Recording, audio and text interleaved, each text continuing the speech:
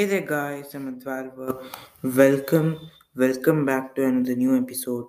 So we were continuing with the chapter one of the study, a study in Tulet.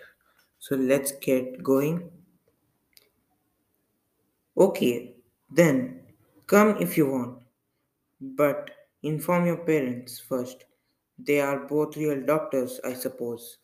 I wanted to ask how he knew, but there was no time, so I messaged my parents.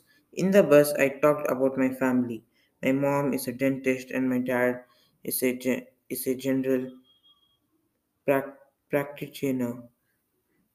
They had decided to set up their own clinics in the other, so we had moved there about a year ago. I am surprised that I have not seen you even once in all this time, I remarked. Where is your house, by the way? I don't have a home.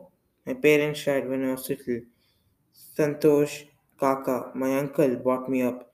He has a shanty in Dharavi, he said, referring to the huge slum in the heart of the city. But is it not big enough for even his own family?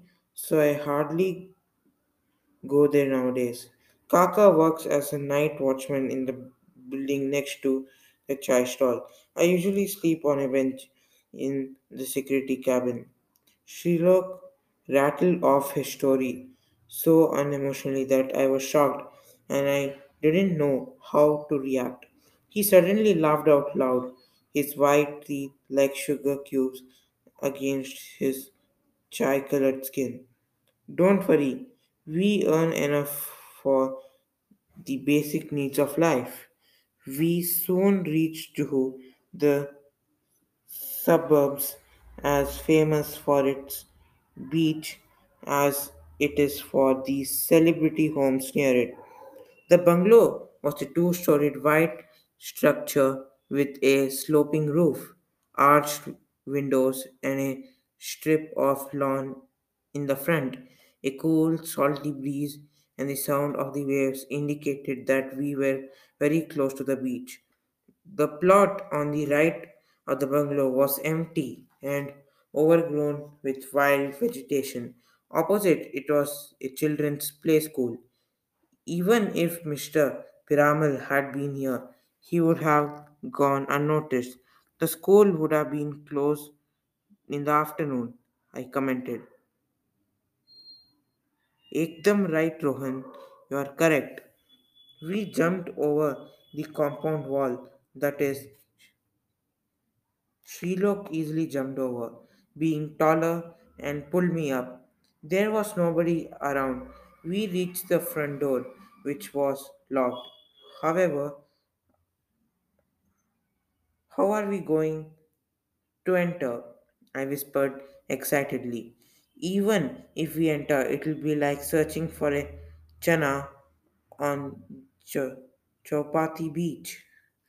You mean a shell on a beach? No, I mean chana. You know, the roasted chickpeas. They sell in those paper cones on the beach.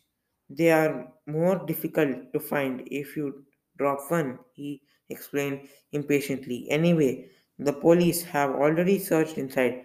We will look for clues where they would not have taken the trouble to look. Follow me. He took out a steel tea strainer, but in place of mesh was a piece of convex glass appearing extracted from an old camera. He got to work with this improvised magnifying glass. He checked the cobbled driveway and the sparched lawn, then went round the house.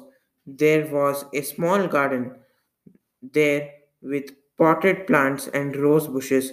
The back door was also locked. Sherlock was down on all fours, looking through his glass. He crawled down to the gate, which led directly to the beach.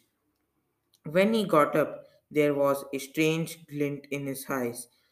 Look here, there are fresh tire marks in the mud. They have to be from 1 or 2 days ago, but accordingly to Inspector Lokhande, no one has been here for 10 days. I peeled down. The ground was still moist. It must have got sprayed by the high tide. Visible on it was a thin track like one made by a bicycle. There are marks of two wheels in the track, one smaller and another one a bit wider. I wondered if it could be a wheelchair. Shrilok muttered to himself, rubbing his forehead slowly. How can you be sure? I see all kinds of traffic in front of my chai stall, not just on the road but on the footpath, babies in prams, kids on cycles, and people in wheelchair. We went out through the gate on the beach. The water had receded, but there were no more tracks in the sand. It was a particularly secluded part of the beach, far from the tourists and the fast food joints. We turned left and walked past a few old houses. We then turned around and walked past the bungalow and the empty plot and saw a path leading to a road. Our work here is done, Srilok declared and said no more. He dropped me home on the way back. The next day at school, I found my lost pen. It had rolled under the cupboard. Eager to share the news and find out if Srilok had any ideas about the case, I went directly to his tea store after school, but no one was around. No one except a 30 something year old man walking towards the stall. He was well dressed and looked smart, with a clipped beard and rimless glasses. As he neared, he smiled at me. I turned round thinking it was for something else. What, Rohan Bedu? Didn't you recognize me? My, my friend asked a familiar voice. I had gone to visit Mr. Gupta, the owner of Ace Interior Design Company. I had to go in get up, otherwise they would not give me any information. Your disguise is really good. You had me fooled. I laughed. It's all thanks to Manohar Dada. He is makeup artist in Bollywood. Because he's like everyone's big brother, he is affectionately called Makeup Dada. He usually makes 50 something heroes looking like college boys. He says making a young person look older is more challenging. That is so cool, I cried. But you were telling me about Mr. Gupta, what he's like. Did you find anything interesting? Mr. Gupta is a sharp young businessman. He started the company a few years ago. He was running at a loss for the last 2 years. Mr. Piramal, his business partner, was coming here to take over the company. In fact, there was gossip that he would dismiss Mr. Gupta and his senior team and bring in his own people. He paused and adjusted his glasses. Piramal not turning up for the meeting has been lucky for them. OMG, Mr. Gupta has perfect motive to kidnap Piramal. Yes, but there is one problem. On the day of Mr. Piramal's kidnapping, Gupta was at his office in Malad in an all day meeting with 10 people from his senior team. I was not going to give up that easily. Couldn't they all have been in on the crime? After all, the entire team would have lost their jobs. If you drink hot tea too quickly, your tongue can get burnt, he said, frowning. There is no need to rush. We still have to collect more facts. I am going to visit the real estate agency now. I want to come too, but what about my disguise? If you really want to come, you can come as my son. He winked. The real estate office was in Andheri, a suburb close to Juhu. My father approached the receptionist, a severe looking lady with thick glasses. He explained that we had a flat in Juhu that we wanted to put up for rent.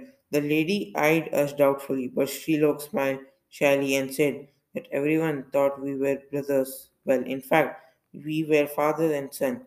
The lady smiled and said she too was about to make the same mistake. She asked us to wait in the lobby. An agent came out and lectured us on the agency's policies and procedures. I was beginning to get bored.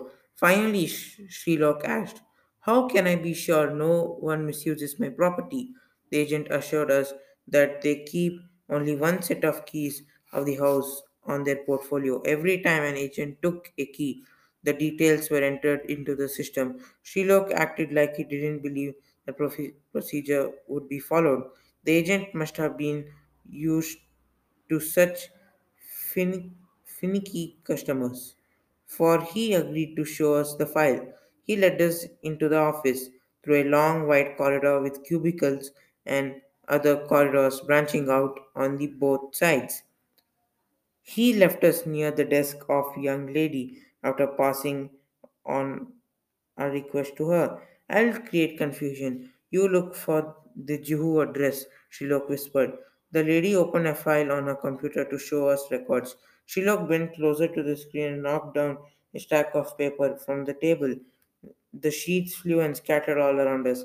The annoyed girl ran up to pick them. He pretended to help her.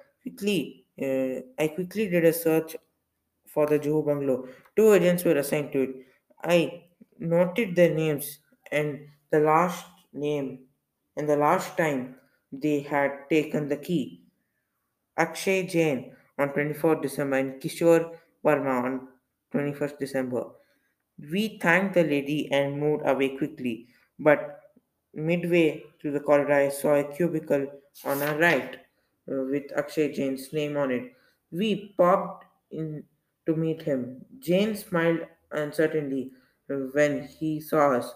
He was lanky young man with a pale face, black hair, and brown eyes. "You are Akshay, aren't you? My friend referred me to you. He said you will help us get a good house," said Srilok confidently. "Oh, sure. What's his name? Mr. Avtar? Mr. Avtar Piramal?" The surprise in Jane's voice was unmistakable. "No, Avtar Singh. But why did you say Piramal? Is he your customer?" "No, no. He's been in the news.